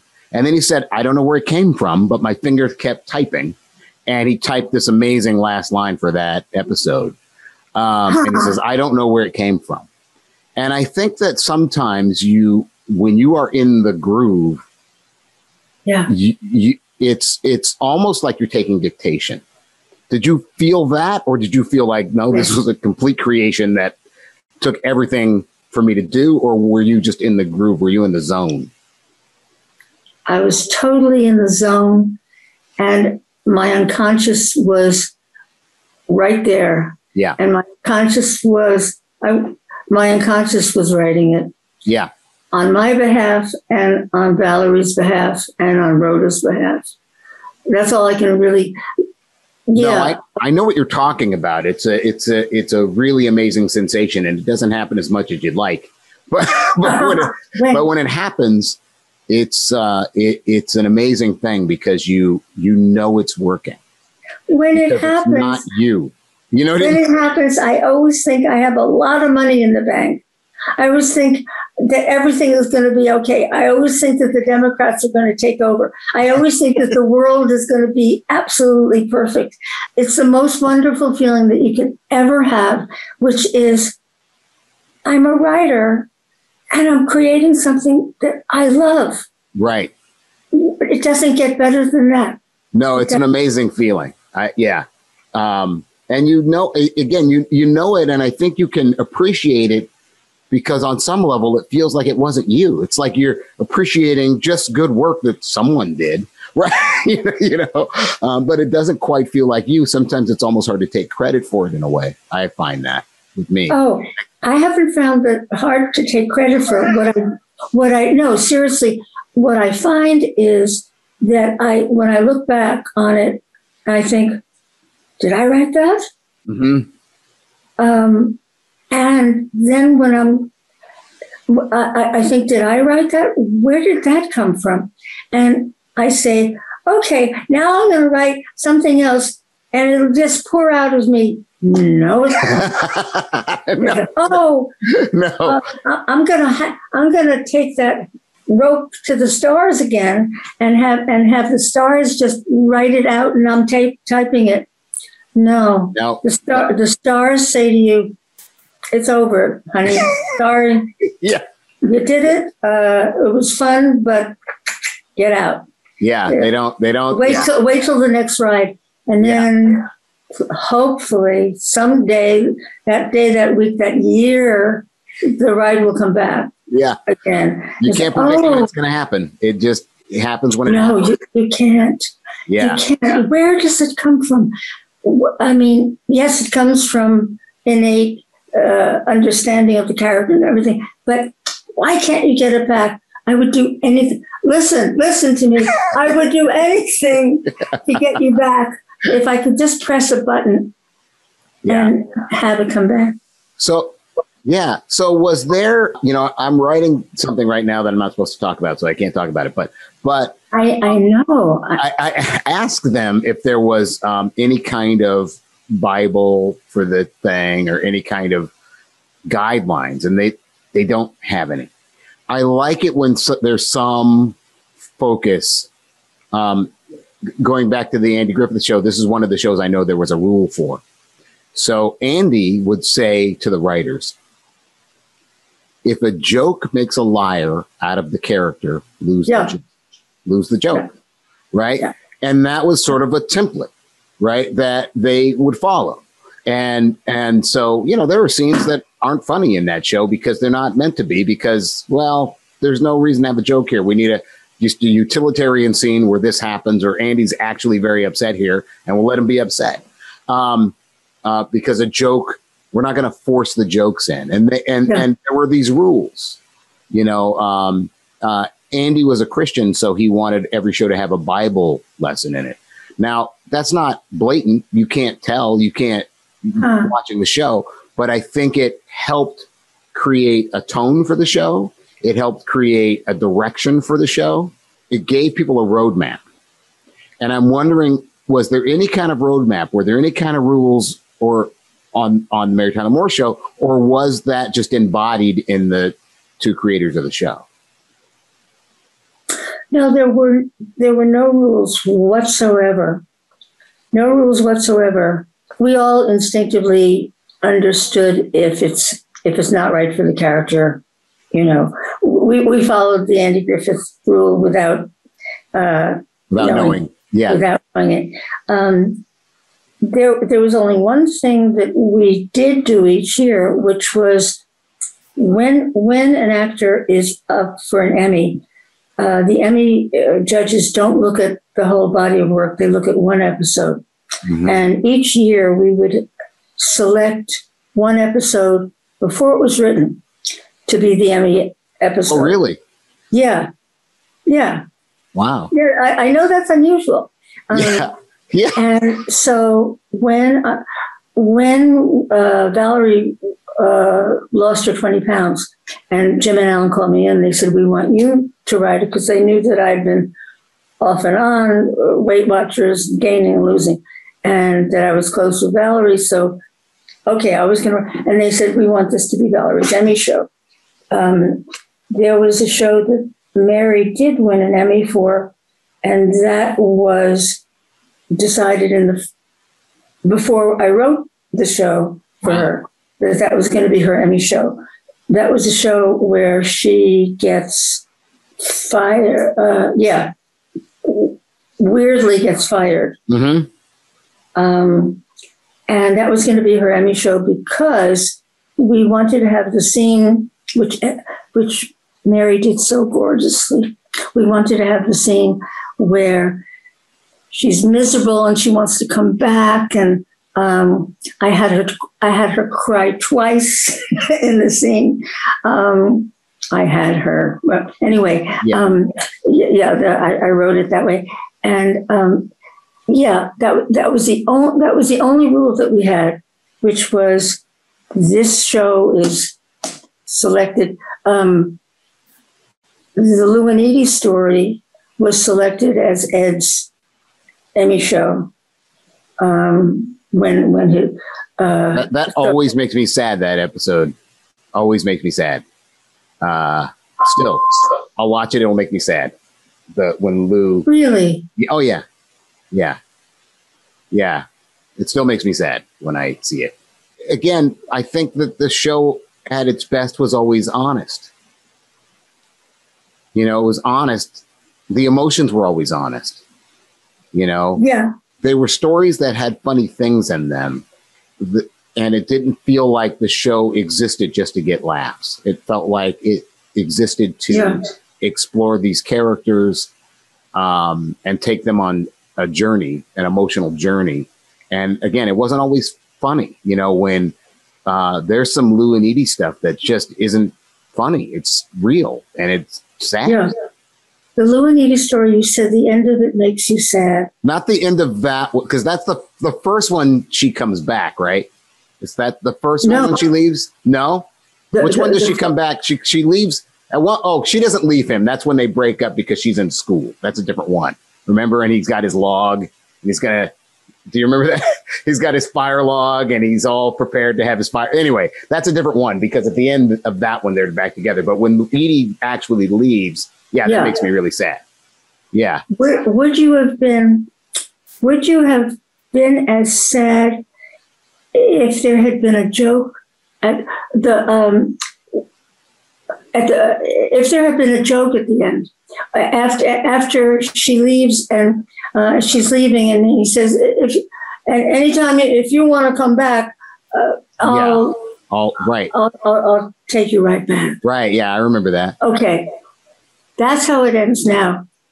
If there had been a joke afterwards, would it have made you less sad?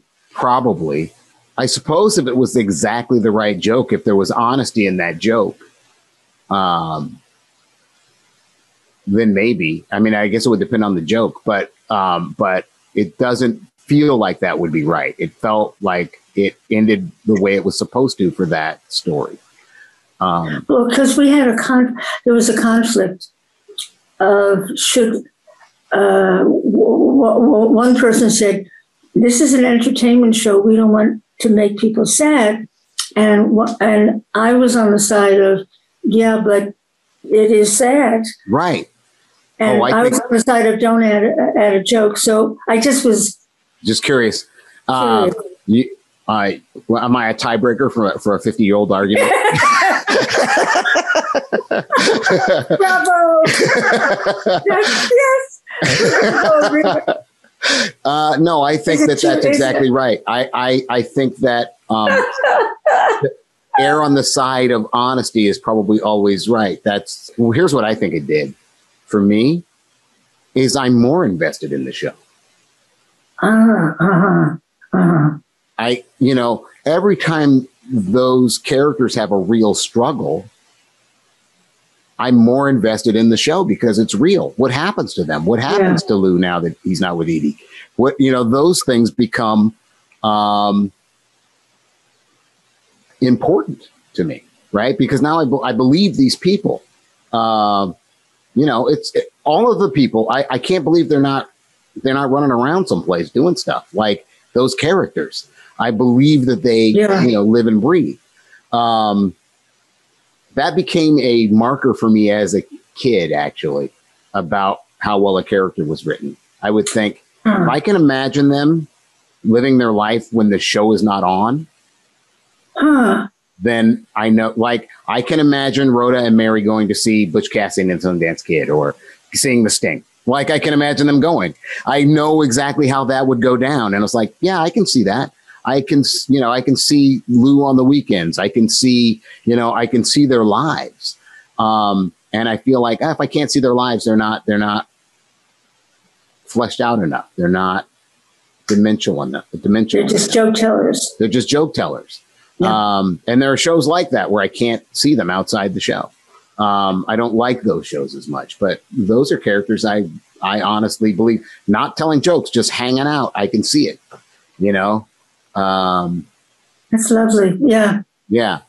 Yeah. But that became one of my sort of markers as I was trying to learn this stuff. It's like, oh, you have to have characters that people can imagine outside of the box, outside of the TV screen.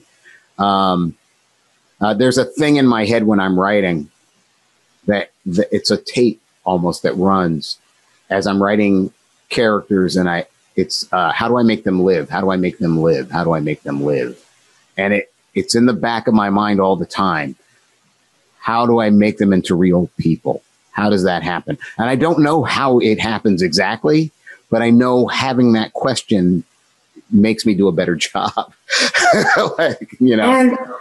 And then when you finally do make them live, you're aware of it, right, Brian? Yeah, I think so. Oh, I think so. He's alive now. Yeah. Yeah. Yeah. And I don't know when it clicks over, when it becomes that. But it does. Something clicks and you go, okay, that's I know how to write that person. And some characters, it's such a joy to write them and to spend time with them. I had a character who's the villain of a piece who was so much fun to write. He was smarter than me and more clever, and it was sort of just fun to be in his head. And he would say things, and I'm like, I would never say. I didn't even know where that came from, but that's what that guy would say, May I say something? Yeah. He's not smarter than you. You created him. But you know what I mean? It feels like that. I mean, have you ever written a character who's smarter than you or funnier than you or? Oh, funnier. Yeah. Yeah. Yeah, because I can't delete when I say something in real life, but I can delete it on the computer. Well, there is that. There is that. But when you're writing in a certain voice, yeah, the voice can take over. When you're lucky. And then it's not you, and it can make you laugh. Neil Simon used to say that all the time, like, oh, I laugh all the time when I'm writing. Because, he's hearing the joke for the first time when he types it out. Right? Oh, I love that. He's hearing the joke for the first time. Sure. Yeah. He's creating a baby and he's seeing the baby smile and how wonderful that is. Yeah. So he types something for Felix Unger to say, and he's like, well, that's hilarious. He knows. Oh, that's the FU thing. Oh, that's so funny. That's so funny. Where he didn't realize until later on when he signed it FU. Yeah. Do you know? Yeah, I know exactly what you're talking about. Yeah, I don't want to blow it for people who haven't seen the movie or the play, so I want them to see it. So, okay. The Odd Couple. Yeah. That's a lesson in itself. Yeah. So I just want to know what you, in that environment, now the shows were staffed differently. Like a lot of shows were freelance, right? Was the Mary Tyler Moore Show a staff in a room working together, or how did that work? Nowadays, there's that phrase, the writer's room. Right. And that's when every single writer gets into the room and throws lines back and forth and concepts back and forth. Right. No, that wasn't present on Mary's show. At the very beginning, it would be Jim and Alan in a room with me.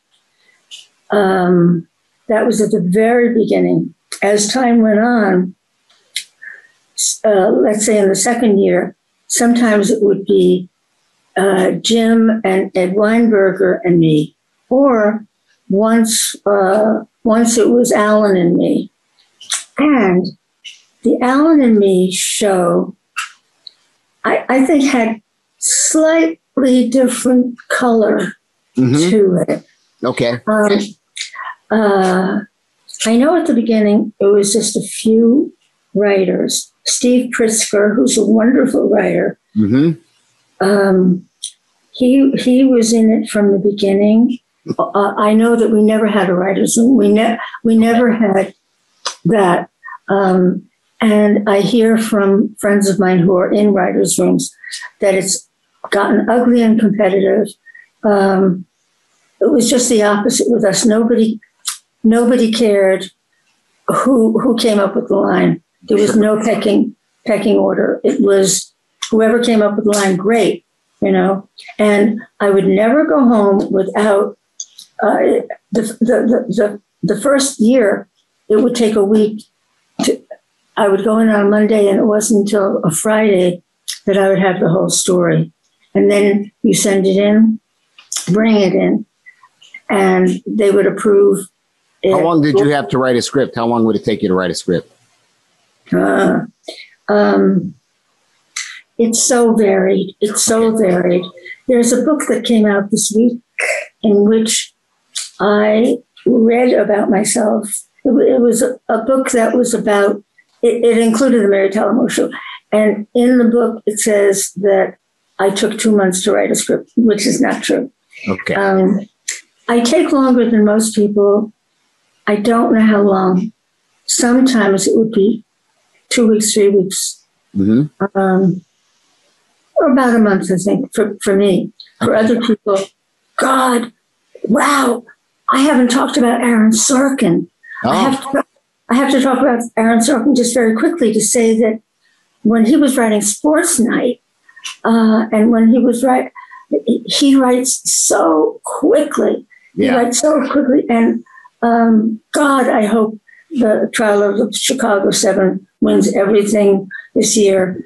God, how wonderful it is. But he said in one of his interviews that because he had a deadline all the time, he said he had to write things when he wasn't writing his best, and how it killed him, but he had to do it. We didn't have that. We had I started writing for the show 1969. It didn't go on until 1970. So we had a long time with those early scripts. The early ones were really the hardest because you were feeling your wins. Trying to figure out the show. That makes sense. Yeah. Yeah. And the voice of the show and the tone of the show. That all makes perfect sense. One of the things I am curious about, because it's just now starting to be addressed again, and that is there were women writers on that show, and there weren't a lot of women comedy writers writing for television.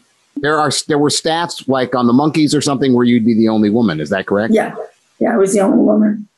What was that like? Oh!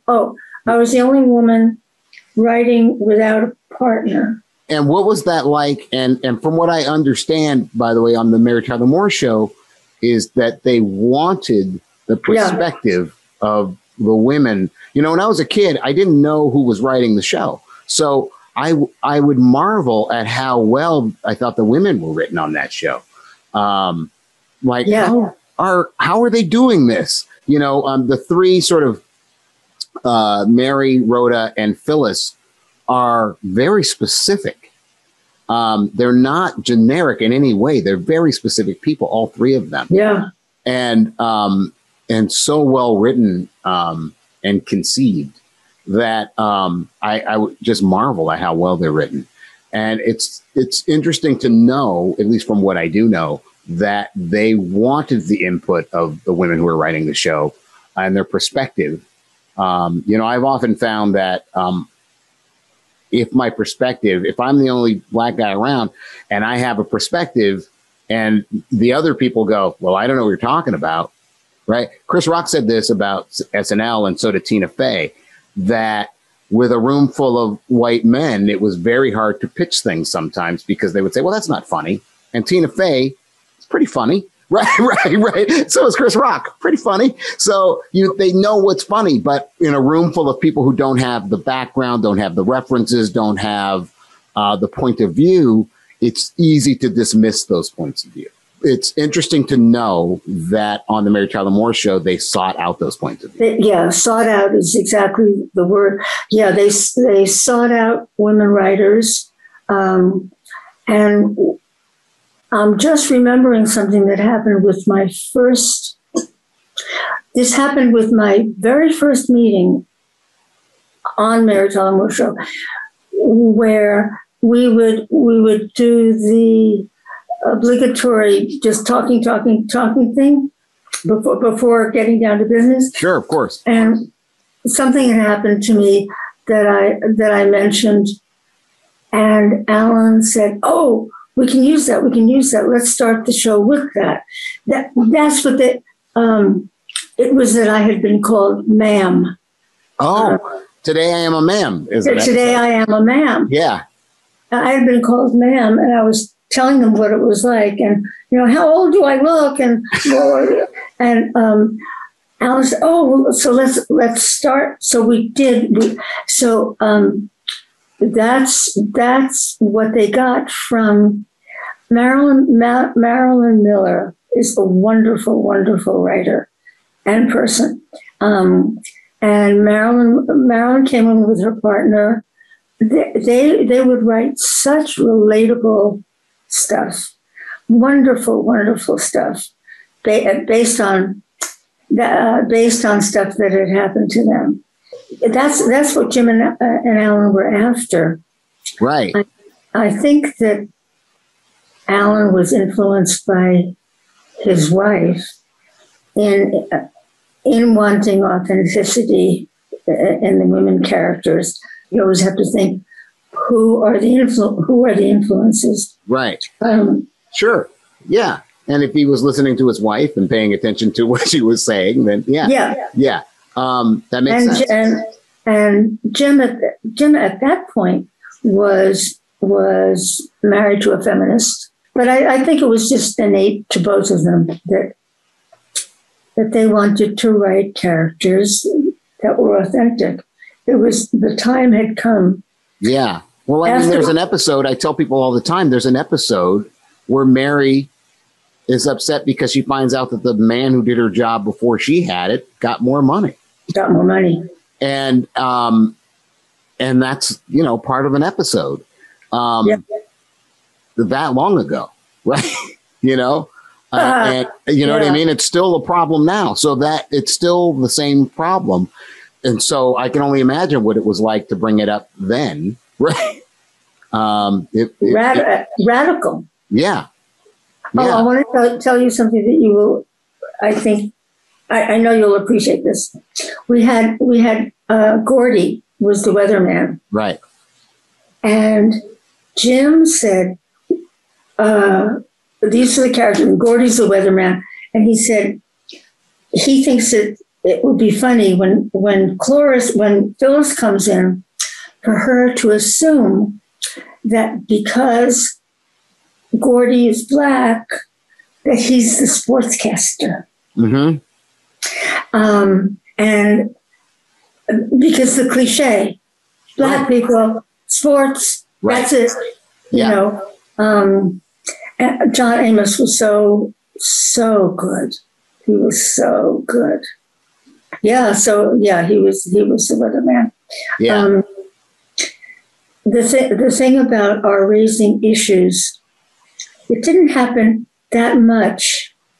Of course, we were on at the same time as All in the Family. Right. And it was, issue. Yeah. Which was incredibly forward thinking, of course. Sure. That show doesn't need me to say that, but ours were more subtle. Yeah, I would say that that's true. I mean, I don't think Vietnam came up more than once or twice on the show, and that was happening. Did it come up? It came up once. There's a friend of Lou's who's kind of has the hots for Mary, and I think he spent some time in Vietnam being like a correspondent. I forget the character's name. I forget the show, but he's the one who's like, all of a sudden he's like, I'm in love with Mary, but he just met her. But I think he spent some time in Vietnam, but I think it only came up like that. Like, oh, he's a correspondent who goes all over. He's been to Vietnam. I think it was on a list of things. It wasn't anything about Vietnam. And at that time in my life, Vietnam had been going on my whole life. So it was part of the news. Oh. Right. Oh. So that was the world you were in. Yeah. Yeah. Yeah. I didn't quite understand what it was. My uncle was there. I remember when he got his orders to go. But I still didn't know exactly what it was. I remember, though, it was the first time I saw a grown man cry when he got his orders to go. Oh. Yeah. I remember that. I remember him with my grandmother and him crying and her comforting him. Yeah. That's all I know about Vietnam, really. But that's, that's a lot, actually. But it didn't come up on the show because the show didn't deal with issues in that way. Yeah. It did deal with issues, but it didn't deal with them that way. And I think also coming on right when that wave of the women's movement was sort of getting going and becoming a big deal. It's interesting. I think if that show had been on 5 or 10 years earlier, it wouldn't have been the same show at all. It wouldn't have gotten on. No. As is, it wouldn't have gotten on. No, it couldn't get on, right? It couldn't get on. Yeah. Mary's not married. Right. All these things.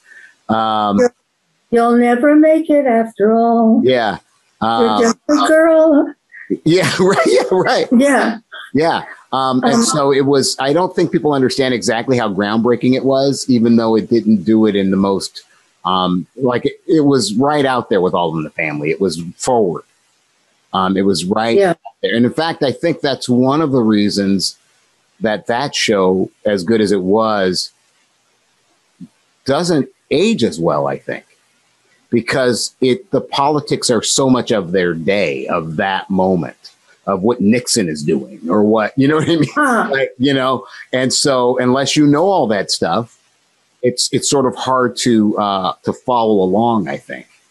For people. That's interesting. Yeah. I think you're right. Yeah. Whereas Mary, it's like, again, a woman who doesn't feel good about how she looks, that's not going anywhere. That is, you know what I mean? Yeah. Or unfortunately, a woman not making as much as a man, that doesn't seem to be going anywhere. Right. So it dealt with things that are more evergreen, I think. It benefited by the era that it was in. Yeah. Not even the era, those particular years. Yeah. I mean, 1968, 1969, had it been in 1962, 63, that was still the Kennedy years. Right. That was still when your hair had to be exactly that the movie Coming Home is Jane Fonda. Yeah. Did Hal Ashby do that? Yes. Yeah, Hal Ashby. Hal Ashby. Where at the beginning, her hair was exactly under, and then after her husband went away and she was influenced by her best friend, and then her hair was all over the place, natural, and sure. We were living through exactly what was happening. What was happening in the real world was not happening in the TV world, except with Norman Lear. Right. But in the other shows, nothing like that was happening. So our show progressed along with it. Yeah, it really did. Rhoda and Phyllis were much more aware of the changes. Mary had to be dragged in, and Mary Richards was never completely changed by the events. She was more typical of her background, her Protestant Midwestern, with her parents, with her. But she did grow. I mean, she did push back on things like having to get coffee sometimes, or like, why am I? Yeah. Yeah. Well, I'm the associate producer. Why am I doing this? And it came up in, I think, very real ways. The way that stuff often comes up, especially, I think sometimes there has to be a critical mass. There have to be enough people complaining about something for people to hear it. And if you're alone, you often don't say things. You know what I mean? I'm alone here. I'm not going to rock the boat. I'm not going to say things. I don't want people pointing at me. Yeah. There has to sort of be a critical mass. And then you're like, oh, well, I'm backed up by all these other people who are having the same experience, or, but when you're out there alone, it's a different thing. I've kept you too long. So I could talk to you forever. I really could talk to you forever, and I hope we get to talk more. No, we don't need a show to do this. That's so lovely. I was thinking the exact same thing. Oh, really? I was thinking, why should it end? Boom, and that's it. Well, it doesn't have to. You are a joy to talk to, and like I say, you're foundational. Like I said, like I wouldn't be the same human being probably if I hadn't watched that show. And I know I wouldn't be the same writer. I know it. I learned so much from it, and I still learn from it when I watch it. I think that's so smart what they did right there. It means the world to have talked to you. So thank you. Me too. To have you on the show. So I could thank you for half an hour. So I won't do that. But thank you for all the work you've done, and thanks for being a guest on the show. Thank you all so much. Thank you, Brian. Thanks for watching You Are a Storyteller, part of the Co-Loop Podcast Network. If you have any questions, or if there's a topic you'd like us to cover, leave a comment below or email us at hello@beliefagency.com.